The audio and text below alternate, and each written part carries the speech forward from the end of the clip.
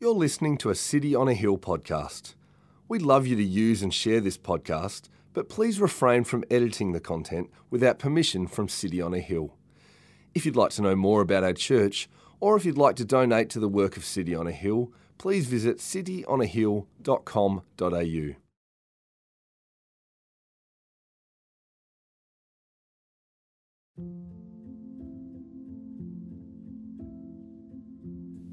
The heavens declare the glory of God, and the sky above proclaims his handiwork.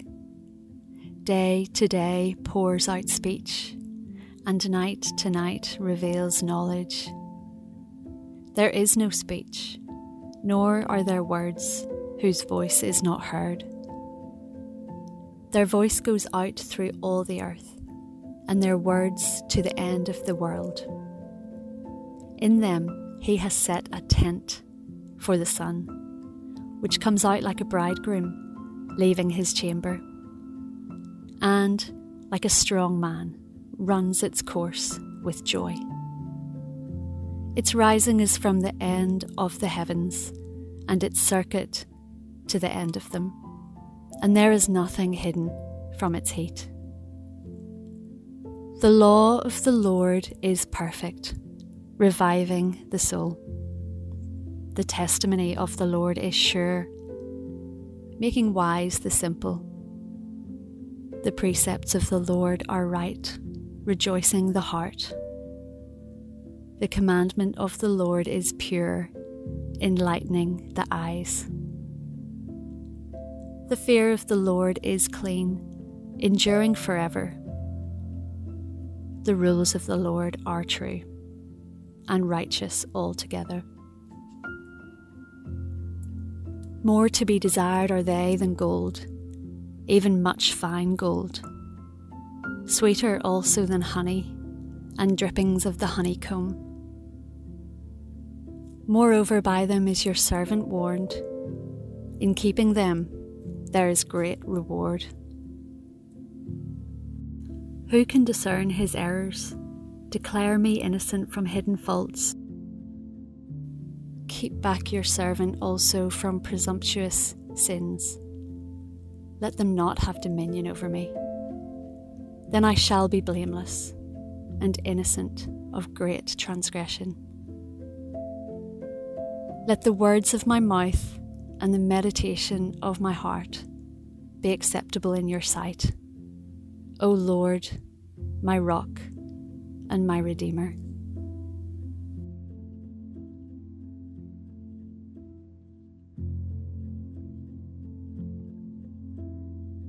Hey, City on a Hill, good to be with you this Sunday. I'm Nick, and today it is my joy to breathe in with you the realities, the truths of Psalm 19. If you've got your Bibles, join me in Psalm 19, and let's prep our hearts for what God has to say for us today. Would you pray with me? Gracious God, we thank you for your word today. We thank you particularly for your word to us in the Psalms. Lord, use Psalm 19 today to challenge us, to convict us, to comfort us, and ultimately to conform us to the image of Jesus. Make Jesus big in this message today. May your voice be stronger than my own. In Jesus' name, and all God's people said, Amen. Well, 2020 has brought a lot of disruption into our lives, hasn't it? And one of the biggest disruptions that I've recognized recently is in the area of communication. It's been said that some 90% of communication is non-verbal. That is, it's about facial expressions and body language. And particularly in Victoria with our face mask directive, we have all had to become pretty pro at communicating with half of our face covered by a mask. Now, I confess that my resting face is not naturally or particularly warm. And so I have had to let my eyebrows and my forehead do a lot of the work when I'm at the supermarket and kind of communicating with the checkout person. I've got to talk with my eyebrows and my forehead. Another challenge has been working out some of the grey areas of the law and communicating around that. In Victoria, we are allowed to go out without a mask if we are running, but when we start walking, we have to put on our mask. So that leads to some complications. Because when I go for a run, there's that awkward moment when I've finished my run, but I'm still sucking in the oxygen that if I was to have a mask on it, it kind of wouldn't really work. But I'm no longer technically running. And so in order for the people who are walking beside me or past me, I've got to kind of communicate to them, hey, I'm not a cold-hearted criminal here. I've just finished a run. And so I try to communicate to them by kind of putting my hands on my head or on my hips, kind of like breathing in big and out very loudly, which in a global pandemic isn't at all very reassuring. I've got to do whatever I can to show them that I'm not a criminal. I'm a runner. And thinking about all this just makes me even more puffed out. Now, enter Psalm 19. There is a connection here. Enter Psalm 19 because Psalm 19 is all about how God communicates to the world about himself. If communication between visible and physical human beings is one thing, what of communication from an invisible, immaterial God to his creation? How does God speak to us? Well, Psalm 19 comes along and primes our ears to listen and hear the voice of God.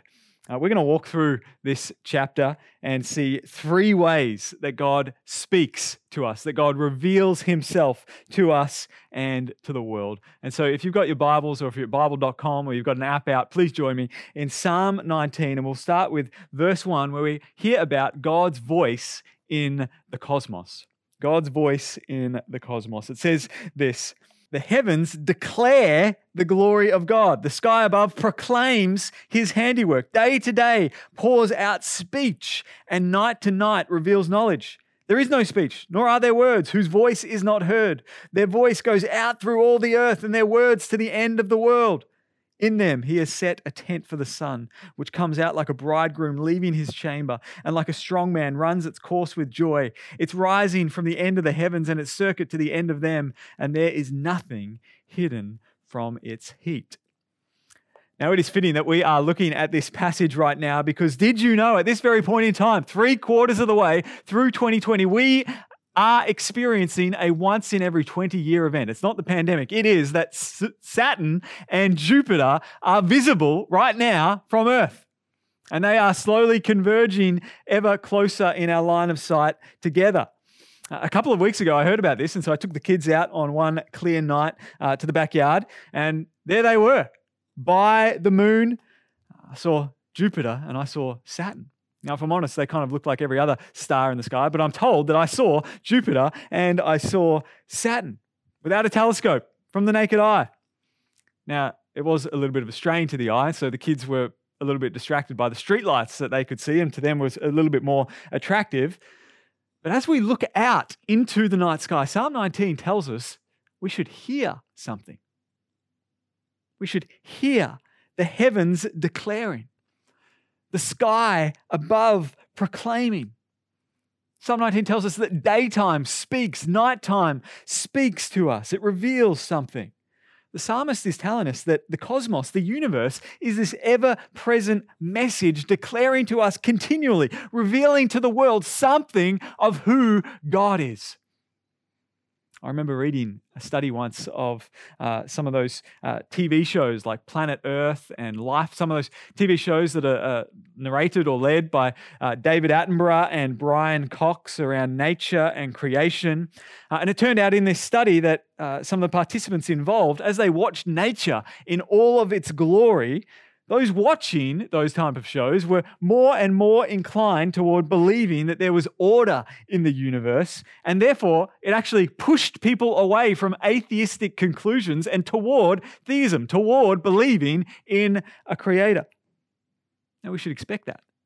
Creation and the cosmos speak to us of God.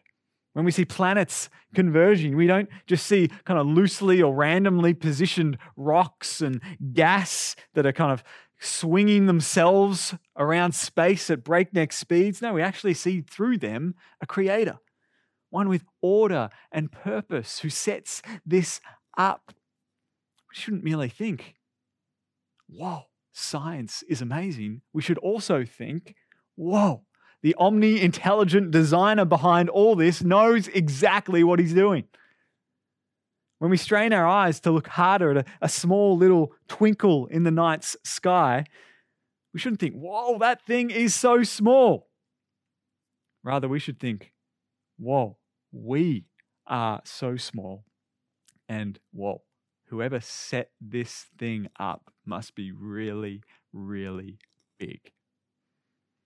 Last year, at Christmas time at City on a Hill in Melbourne's East, we were able to host a Christmas carols service for our local community. And in those type of events, I had just a few moments to try to land the plane and make a clear presentation of the gospel. And I showed this famous photograph that I'll show to you now. It's called the pale blue dot. This photograph was taken on Valentine's Day in 1990 by the Voyager. It was taken some 6 billion kilometers from Earth because they wanted to get a wide-angle shot of the galaxy, and to fit that much of space in the picture, the Voyager needed to take 60 different images and then form a panorama. Now, the picture it sent back slowly over many months became known as the pale blue dot. I don't know how big the device is that you are watching on right now, if you can see it here, but thankfully, one little thing, one little pale blue dot caught in that beam of light that was reflected into the image, that pale blue dot was us, Earth. 0.12 pixels big in the image. And when this image came back, commenting on it, the atheist astronomer and author who helped arrange the Voyager and the picture being taken, Carl Sagan, he said this: "Look again at that dot. That's here. That's home. That's us on it. Everyone you love, everyone you know, everyone you ever heard of, every human being who ever was, lived out their lives. The aggregate of our joy and suffering. Thousands of confident religions, ideologies, and economic doctrines. Every hunter and forager, every hero and coward, every creator and destroyer of civilization, every king and peasant, every young couple in love, every mother and father, hopeful child, inventor and explorer, every teacher of morals, every corrupt politician, every superstar, every supreme leader, every saint and sinner in the history of our species lived there on a mote of dust suspended in a sunbeam." That's where we are right now. Everything you have and everyone you love on a mote of dust suspended in a sunbeam. And Sagan, as an atheist, provides one way to interpret this picture. We are so small that everything else becomes meaningless. Look how small we are in the scheme of things. Life must be meaningless. We are just a mote of dust suspended on a sunbeam. But there's another way we could respond, another way that Psalm 19 leads us to respond as we look out into the vastness of the universe, another way for us to orient ourselves. And that is to acknowledge that, yes, we are really small. But look at how gigantic the universe is. We are in just one corner of billions of galaxies in space, and that reality tells us something. It's telling us that there must be more to life than this. There must be more to life than everything that exists on that pale blue dot. There is something or someone bigger for whom all of this exists. And so Sagan's is a great quote, but it points the speech of the cosmos in the wrong direction. Space isn't there just to tell us about ourselves. It's there to tell us about God. That He is big, He is there, He is powerful, He is joyful, and He cares. And things go wrong when we turn the speech of the cosmos in the wrong direction back on ourselves. Atheism is one way where it goes wrong, and we conclude that we are all there is. Pantheism is another. That's the belief that the universe is so awe-striking that it itself must be God. Astrology might be another, where the weekly horoscopes become something that guide our life by, that the stars aligning try to speak into our lives right now. But the stars aren't primarily about whether something awesome is going to happen to us this week. They're about an awesome God whose size, scope, and supremacy screams out to us every night and every day. Take a look at verse 4. It says, "Their voice goes out through all the earth, and their words to the end of the world."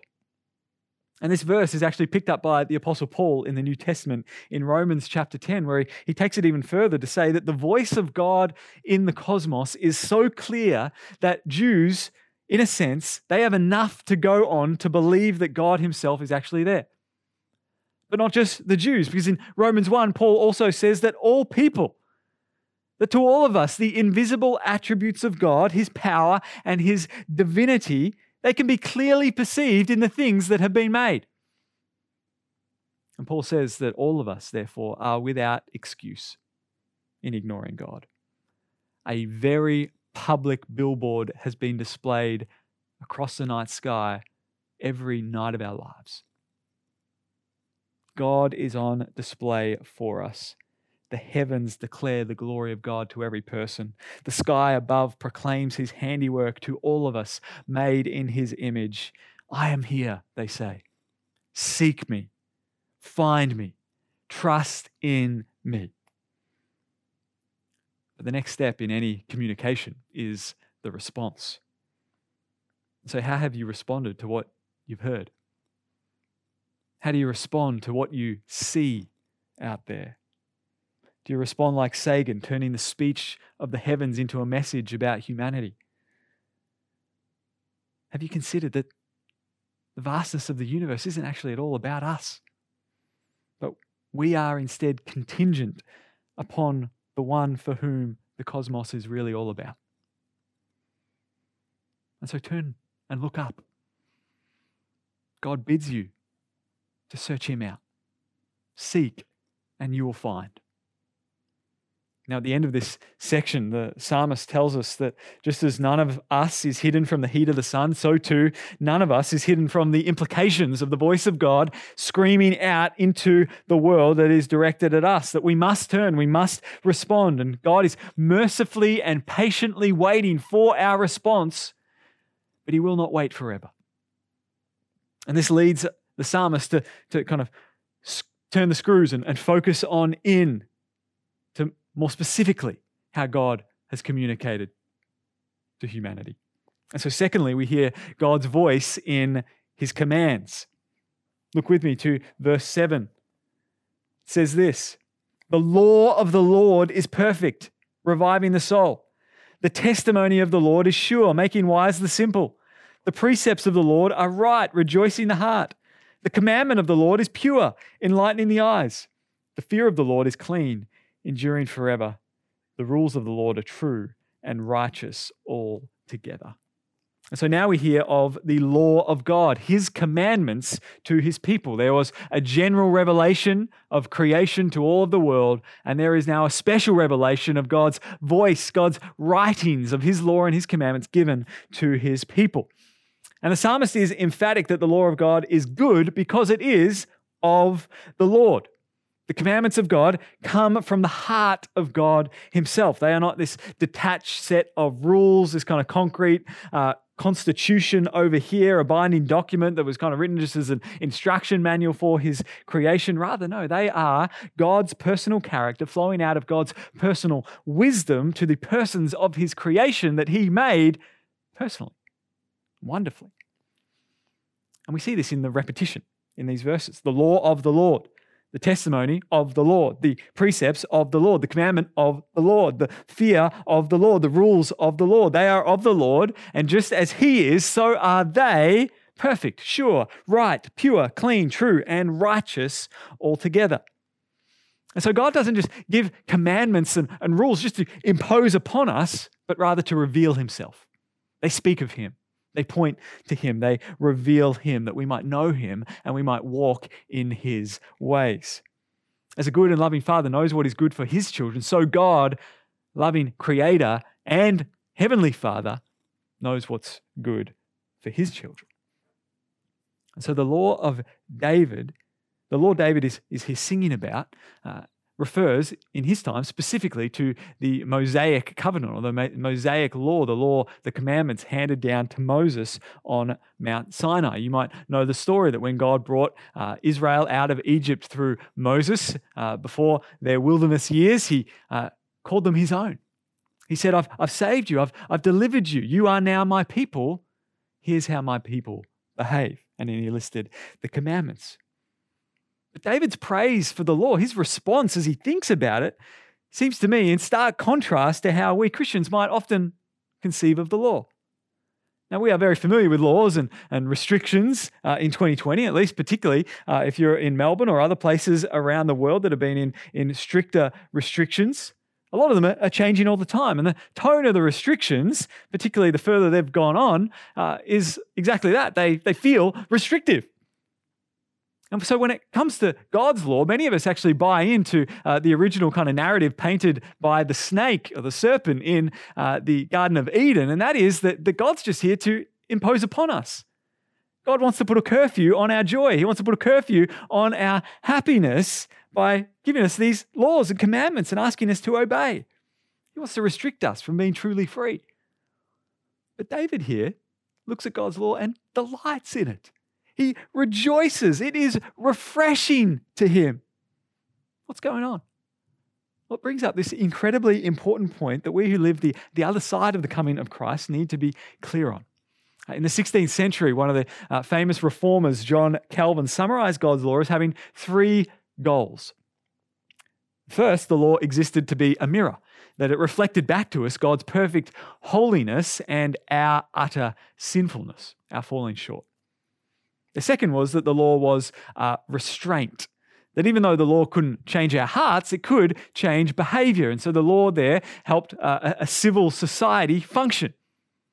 The righteous were protected from the unrighteous, the just protected from injustice.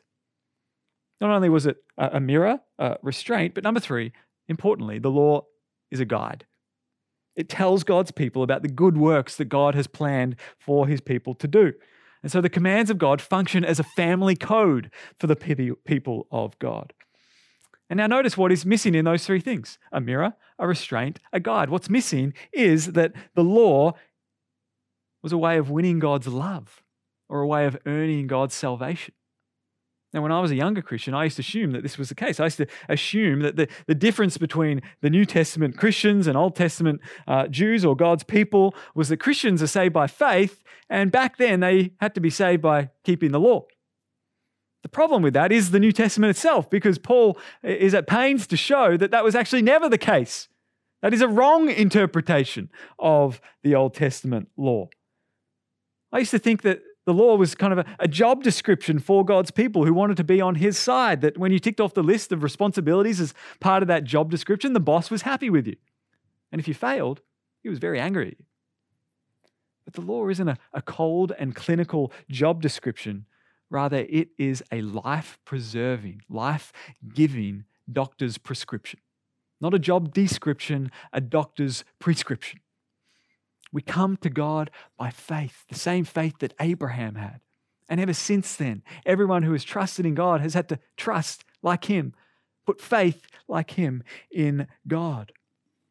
And having come to him, the law of God then is a gift to us to guide us in how to live in such a way that we might protect, establish, confirm, strengthen our faith.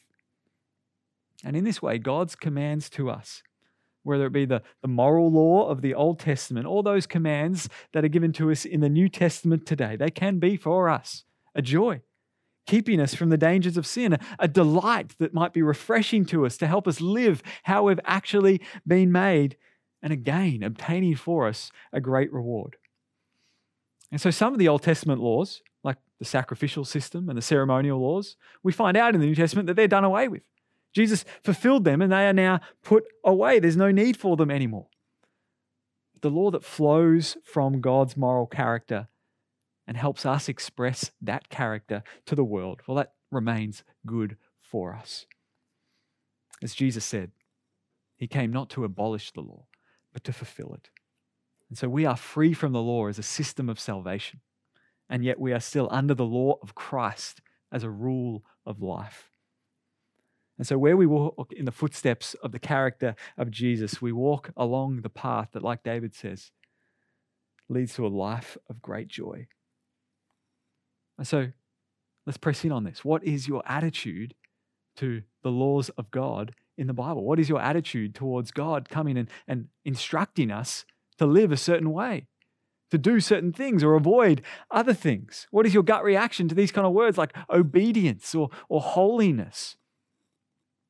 Often we examine the commands of Scripture as a kind of depersonalized academic exercise, and we assess and weigh up the commands or the vision of life that it paints for us, and we kind of pick this and scrap that to try to paint our own life. Will these commands work for us? Well, we'll take the ones that do and avoid the ones that don't.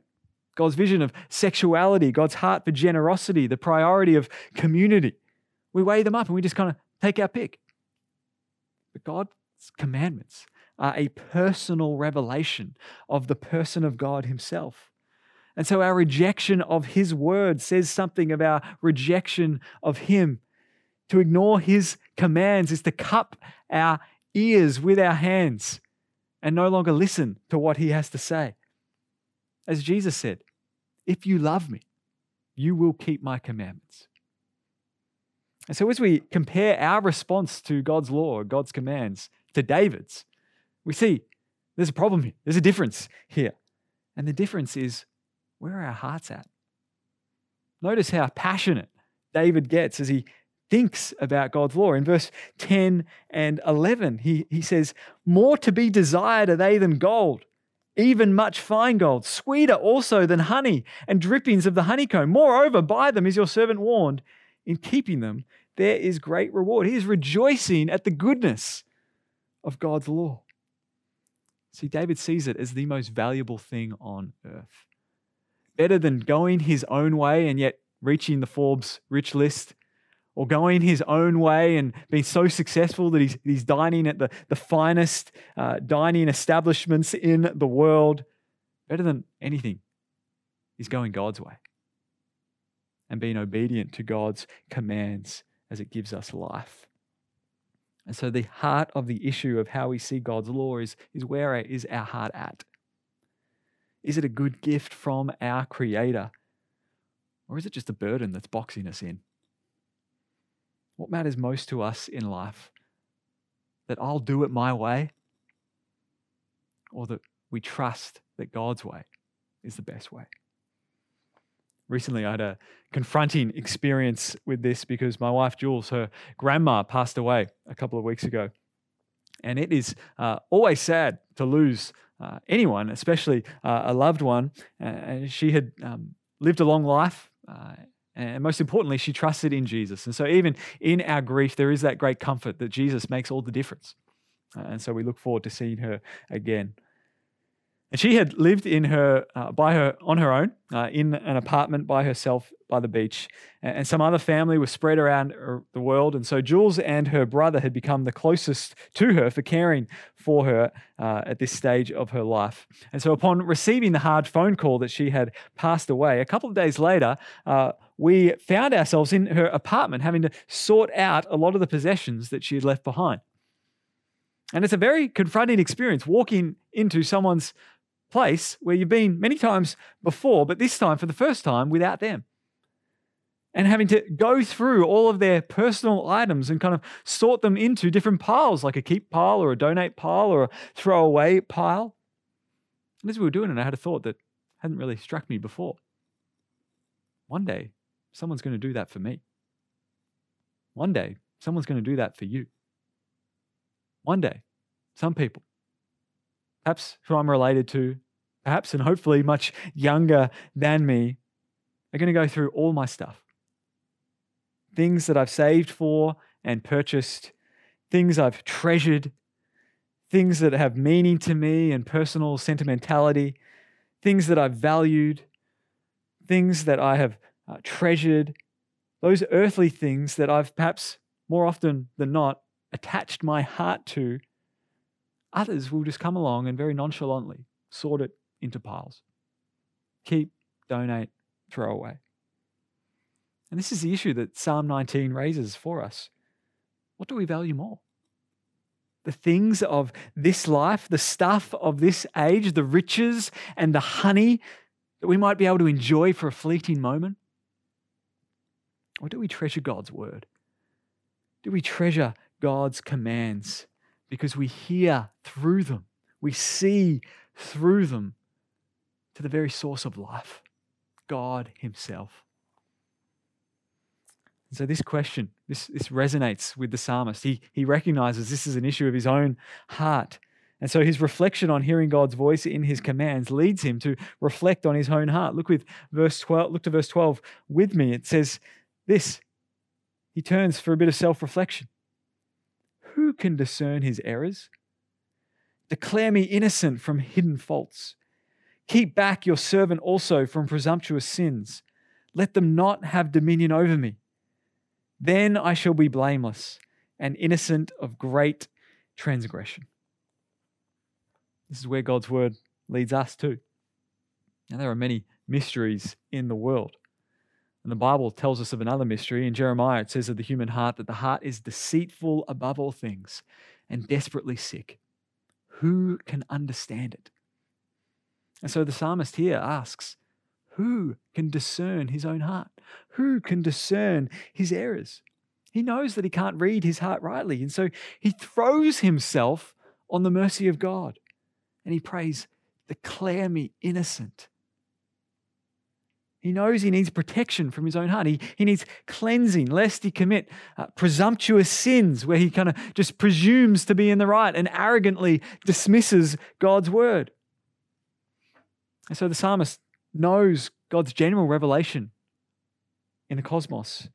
He knows and hears the special revelation of God in his commands. And David concludes in verse 14, let the words of my mouth and the meditation of my heart be acceptable in your sight, O Lord, my rock and my redeemer. And with David's words, he's assessed his own heart and he throws himself upon his only hope. This psalm reveals how God reveals himself to the world. He does it in his creation. He does it in his commandments. But notice here David's final plea, his only hope. He holds on to this revelation that God will be for him a rock and a redeemer. And this leads to my closing point, that number three, God's voice in our Christ. God has made himself known in such a way that it is easy to know him. The cosmos screams out day and night. The universe is declaring, it is proclaiming, it is speaking day and night, beckoning us to seek out the Creator, seek out God for ourselves.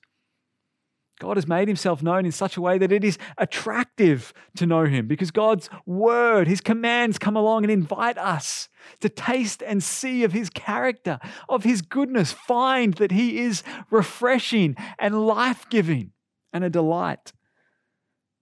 But what gets in the way of anyone searching God out, of anyone finding God this refreshing, is the human heart. And so what David hangs on to is, even with his human heart, deceitful and impossible to truly understand its depths, he knows that there is a God whose love and care for him extends deeper still. Just like this psalm, we find out in the New Testament, in the book of John, as it reflects, just like this psalm, on the early chapters of creation in Genesis. Having declared that in the beginning was the Word, and the Word was God, and the Word was with God. A few verses later in John chapter 1, verse 14, it says this, the Word became flesh and dwelt among us. And we have seen his glory. Glory as of the only Son from the Father, full of grace and truth. Verse 16, for from his fullness we have all received grace upon grace. For the law was given through Moses. Grace and truth came through Jesus Christ. No one has ever seen God, the only God who is at the Father's side. He has made him known. And so God hasn't just revealed himself by speaking to the world, but he has revealed himself by entering in to the world in Jesus. He has spoken to us, as Hebrews says, he has spoken to us by his Son. And so who David knew as his rock and his redeemer here in Psalm 19, we now know as Jesus of Nazareth, the one who would enter into the world, be born into it himself in flesh and blood and bones, one who would come along our side, live a perfect life, be our rock, sturdy, steadfast and strong for us, and then lay down his life for us in our place, dying gruesomely upon the cross before rising again in glory. This Jesus stands at the center of human history as a megaphone to us, revealing God's character and grace. Come, all who are thirsty. Come, all who are weary and heavy laden. Come, everyone, I will give you rest. Come and believe in him. When we look at the cosmos, the universe, we hear a voice that tells us that we are without excuse. When we look at God's law and his commands, it reveals to us that we fall so far short. And so as we recognize the failure in our own hearts, we realize that we have no other hope. We can do nothing else but, like David, lean in on a Redeemer, one who will save us, one who will free us, one in whom we will find grace upon grace. And so Psalm 19 points us to Jesus.